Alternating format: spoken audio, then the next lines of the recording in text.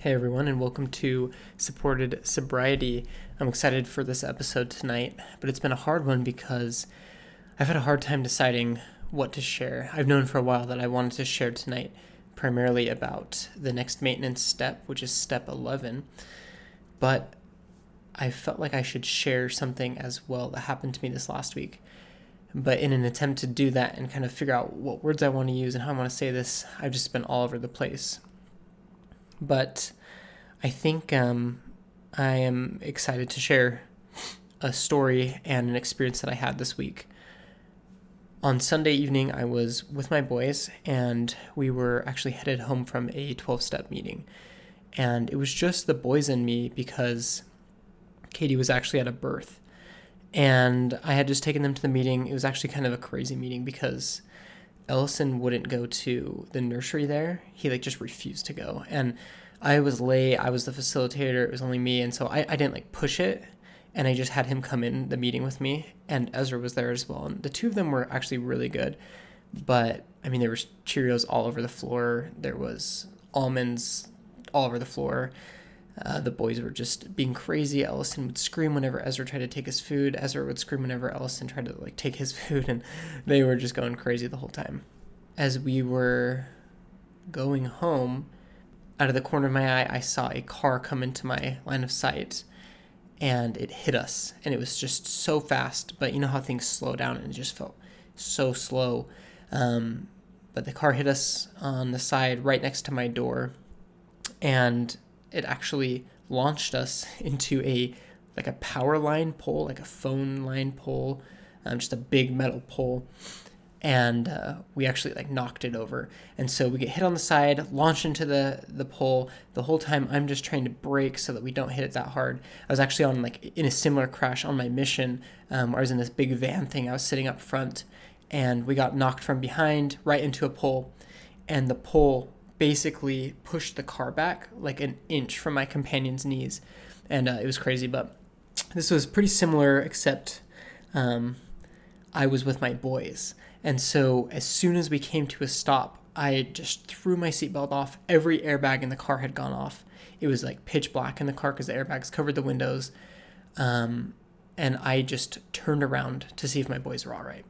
And there was smoke and gross fumes coming from the airbags. And I was nervous that, the car was going to explode, or that we were breathing in harmful gases or something like that. And so my just first thought was are the boys okay? And let's get them out. And so I ripped off my seatbelt, and I turned around, and I just yelled at the boys, are you guys okay? Are you guys okay? And, of course they're 2 and 1. And so they didn't respond, but I just loked at them, and I opened their mouths and looked all around, and I didn't see anything. Their car seats were fully intact. And I just started pulling Ellison out of his car seat. And while I was doing that, I opened his door and it wouldn't open. I tried to open my door and it wouldn't open. And I started panicking, none of the doors are going to open. And it's pitch black, smoky. And I'm just how am I going to get them out? And I was really starting to panic inside. And suddenly the back door next to Ezra, so he was basically the opposite side of the car from me, the passenger rear side, opened. And a man poked his head in, and I just told him to grab Ezra. I said, will you just grab him and pull him out? And I grabbed Ellison, and by that point I had been able to get the passenger door open, and I dragged Ellison out and pulled both the boys on the street, and I just looked at them top to bottom, kind of pulled up their clothes, looked for anything that was wrong, and there was nothing wrong. And fast forward, paramedics came, they looked at the boys, they were just fine, looked at me, I was just fine. But our car is definitely pretty destroyed. The front went into a pole, is just smashed. The whole driver's side of the car is totally smashed. But it was, I know a lot of things went into it, but it just seemed miraculous to me that we were safe, that we walked away essentially without a scratch. I was a little bit sore the next day. Ezra has a little bruise on his ear. But we basically walked away without a scratch. No windows on our car broke. Every airbag in the car went off. And it was a huge miracle. And I just felt so grateful for that. If you remember, about 4 years ago, right when I told Katie about everything that was going on and she finally found out for the first time, I got in a car accident. And so you can imagine, I told Katie, she found out, we were going through a really rough time. I had been lying to her. We were trying to rebuild trust. Really dark days. It was like kind of cold turkey. All of a sudden, I wasn't looking at pornography or acting out anymore. And I got in a car crash. And I felt like it was completely like my fault. That like I had crashed our car on top of like having this addiction to pornography that I had hidden from my wife. And I just felt like everything was my fault. And I was just making mistakes left and right. And that car crash really shook me. It took me a good like few weeks to really kind of get over it and like forgive myself and move on. And there was no room in my life at that point for grace or for forgiveness. So if you fast forward 4 years to today and to this week and to that car crash that I was in, there was a 180-degree change. I feel so differently this time. And that may be because it was a lot different this time. I personally don't feel like the accident was my fault. I feel like I was essentially minding my own business when I was, hit by someone. But even if it was my fault, and there's no way I could for sure know this, but I believe that even if it had been my fault, it would be okay. I remember after this car accident that just happened, I looked across the street and I saw the other car and the driver, and I just thought to myself, like, did I do something wrong? And I was immediately kind of like a little bit like tightened up. I was like, maybe I did something wrong. And I thought to myself, it doesn't matter if I did, because the Lord's grace would heal this wound. And that's something that I feel so strongly, that it would be okay either way, because it's not our perfect acts that save us. It's our perfect Savior. And it didn't matter who was in which car, the Savior heals all. I've learned by applying the atonement that grace is powerful. There is danger in seeking perfectionism without Jesus Christ, but there's power in accepting weakness as a way to come close to God. And when I got in that first car accident, I was unable to accept my weakness, my own imperfections, and just let the Lord heal me and go forward with it. But now, having applied the atonement, having really essentially overcome addiction and have gone through this experience, and now I'm in recovery, and I'm decently far into recovery, I've learned how to apply the Lord's grace. And what a great gift that is. I always talk about how a weakness can become a strength, but like my weakness in life has become a strength in accepting the Lord Jesus Christ. There's power in accepting weakness as a way to come close to God. And there's so much closeness that can come from accepting weakness. So I just wanted to share that story a little bit, and I wasn't sure quite how to share it, but it felt important to me to show you how things can change going through recovery, working through these steps, and applying the atonement of Jesus Christ. And I feel so grateful for the healing that has come in my life. I feel so grateful that the Lord has blessed my family. Step 11, going along with that, is a maintenance step. It's the second maintenance step. I talked about step 10 a few episodes ago. But step 11, the note at the top about what it's about, is personal revelation. Seek through prayer and meditation to know the Lord's will and have the power to carry it out. And I want to talk about this tonight. I don't want to go, just like last time, I don't want to go through the manual per se. I don't want to just read word for word what they say, but I want to pull from my experience and from some of what it says and give you kind of an overview that could help you whether you're at step 1 or step 12. And so I want to share a quote from Dallin H. Oaks that does come from the text, and it's so powerful and so specific. And it reads, "The Holy Ghost will protect us against being deceived, but to realize that wonderful blessing, we must always do the things necessary to retain that spirit. We must keep the commandments, pray for guidance, and attend church and partake of the sacrament each Sunday. And we must never do anything to drive away the Spirit. Specifically, we should avoid pornography, alcohol, tobacco, and drugs, and always avoid violations of the law of chastity. We must never take things into our bodies or do things with our bodies that drive away the Spirit of the Lord and leave us without our spiritual protection against deception. I just love that generally in life. And especially right now, it really speaks to me in the world. I've had a lot of conversations lately with people who have said some version of the following: how am I supposed to know what is right and wrong? How am I supposed to know truth in this world? Whether it's about vaccine or COVID or, the church, or what to do just in any scenario that's going on right now. How are we supposed to know truth? But President Oaks says that if we don't want to be deceived, the Holy Ghost will guide us. But it's not just the Holy Ghost will guide us, we'll never be deceived. It's the Holy Ghost will guide us, we'll never be deceived. But to realize that wonderful blessing, we must always do the things necessary to retain the Spirit. And I've seen a few sort of high-profile people leave the church recently, and I followed their stories just a little bit because it's interesting to me to sort of see the other side of things. Why would people leave the church or go less active or publicly renounce their membership of the church?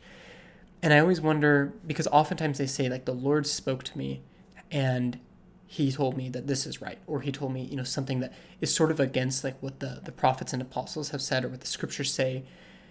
And I'm well, and Katie and I always talk about how could they receive personal revelation that's against that? And I'm not saying that they're not receiving that. I'm not going to speak to that, but I am going to say that we can know that our revelation is correct if we're doing all those things I just outlined. And I love how specific he is. Keep the commandments. That's really broad, but also extremely specific. Tithing, word of wisdom, law of chastity, praying to the Lord every day, reading our scriptures, those little things that we have covenanted to do. Not that we've necessarily covenanted to read the scriptures, but to obey the commandments and to hear the voice of the Lord. He says, pray for guidance, attend church, and partake of the sacrament each Sunday. He's asking you and telling you have to attend church and partake of the sacrament, to receive those promptings from the Spirit. So anyways, I don't want to beat a dead horse, but President Oaks gives us such specific direction on how to not be deceived. And I just think it's important to make that a habit in our lives, that we every day will do those things and do everything necessary to receive that Spirit so we aren't deceived. And to me, that is what step 11 is about, personal revelation. The scriptures allow us to talk with the Savior and to know what he says. They're called the words of Christ. That isn't just a nickname for them. That's literally what they are. We can speak with the Savior by reading the scriptures. Prayer combined with meditation are also powerful tools for receiving revelation. And then finally, step 11 also talks about patriarchal blessings. And I say finally, but there are many other ways to receive revelation, such as reading the words of modern day prophets and things like that, which step 11 does talk about. But patriarchal blessings are an amazing way of receiving personal revelation that is specific to your life. And I love my patriarchal blessing, and at least one of the reasons it alludes so much in there to, in my mind, pornography and the enticements that that Satan will send my way that the Lord can protect me from. And it spells out for me exactly what I need to do to avoid them. And I always read through that and just, am I doing these things? Am I going to my meetings? Am I praying with my family? Am I reading my scriptures? Am I attending the temple? Things like that. And that gives me extra power, I feel to resist the fiery darts of the adversary. And I know not everyone's patriarchal blessing has that, but if you open it up, you will find in there things alluding or relating to your addiction or to what you're going through in life, and you can receive amazing revelation from that. Another way that I have found of applying step 11 in my life is there was a talk forever ago that just was the viralist talk ever, and it was ponderizing things. And I've always loved the concept of just having a scripture that we meditate on. But meditating throughout the day, like on what we study, is a really powerful way of receiving revelation throughout the day, and like not making your scripture study like the only time in your day when you receive revelation. And one way that I do that, or that I found that's effective to me, is I replace my lock screen on my phone every week or so with a new scripture that speaks to me. And I don't have like any specific 1 week, 2 week, 3 weeks. It's just like when I read a scripture that like hits me hard, I just put on my lock screen, and I usually like color it out so that only that like scripture is showing, that I put it like at the bottom of my screen so like all of my notifications don't block it out. But the scripture that I changed to on Monday morning this week is in Mosiah 29 verse 20, and a senior missionary actually shared this with us this week, and I was like, wow, that's such a powerful scripture. I like even heard like a chiasmus in it, and I was like, wow, that's like so cool, and I love like stuff like that. And I opened it, and I had like marked it up so many times and just written to myself so many notes about it. And I was like, oh, okay, like this isn't like a foreign scripture to me. I've like heard it before.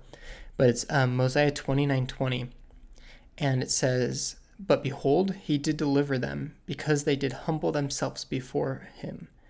And because they cried mightily unto him, he did deliver them out of bondage." And that was a chiasmus right there, like a mini one. And it says like, he did deliver them because they did humble themselves.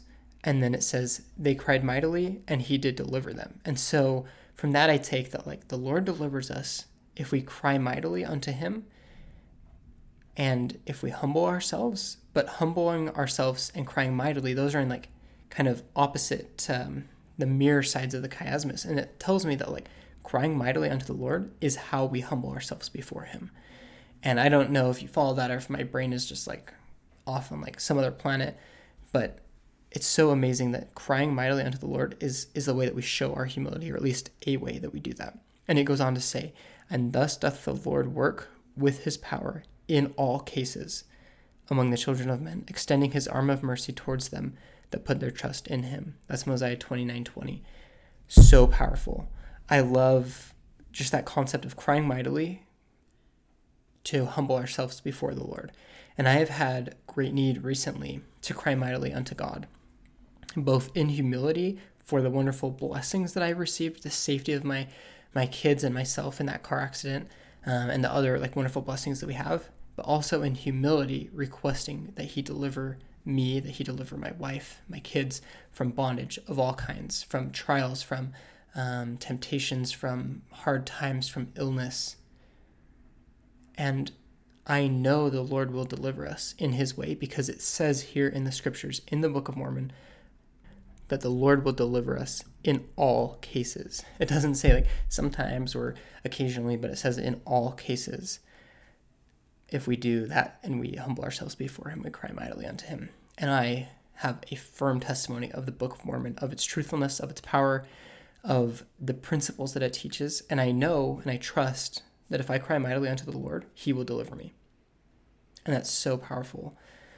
And I share that with you just to show you power that can come from applying this step 11 in our lives of receiving daily personal revelation and meditating on that and pondering that throughout the day and applying that in our lives. And like I said, that is my lock screen currently on my phone right now.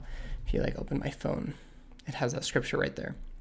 It's a great way to remind myself and to feel the Lord's power throughout my day. And like I said, step 11 is a maintenance step. That means that it's a step that isn't meant to be done once. It's a step that's meant to be applied continually throughout our lives in order to maintain the recovery that we find by applying the other steps. And it's an amazing way of maintaining what you find in the steps. God will direct you if you listen. I have a testimony of that because he directs me in my life. Scriptures, prayer, meditation, patriarchal blessings, those are the keys. Those are keys to revelation, and they're ways that we can receive revelation. And that revelation is what makes up the 12-step manual that will be our lives. So if we can receive revelation and follow it, we don't need a 12-step manual to tell us everything that we need to do in our lives, because we will receive that revelation day by day. And that's an amazing blessing. So I hope that you enjoyed this episode about step 11. I hope that your brain didn't turn off when you heard step 11. Oh, I've heard it all before. Because I know that we study this frequently, but there is power, I believe, in these maintenance steps. even for someone not going through the program. So I hope that you enjoyed this. I look forward to hearing any feedback that you have about our show, any thoughts. We appreciate you all for listening and supporting our show. Thanks so much.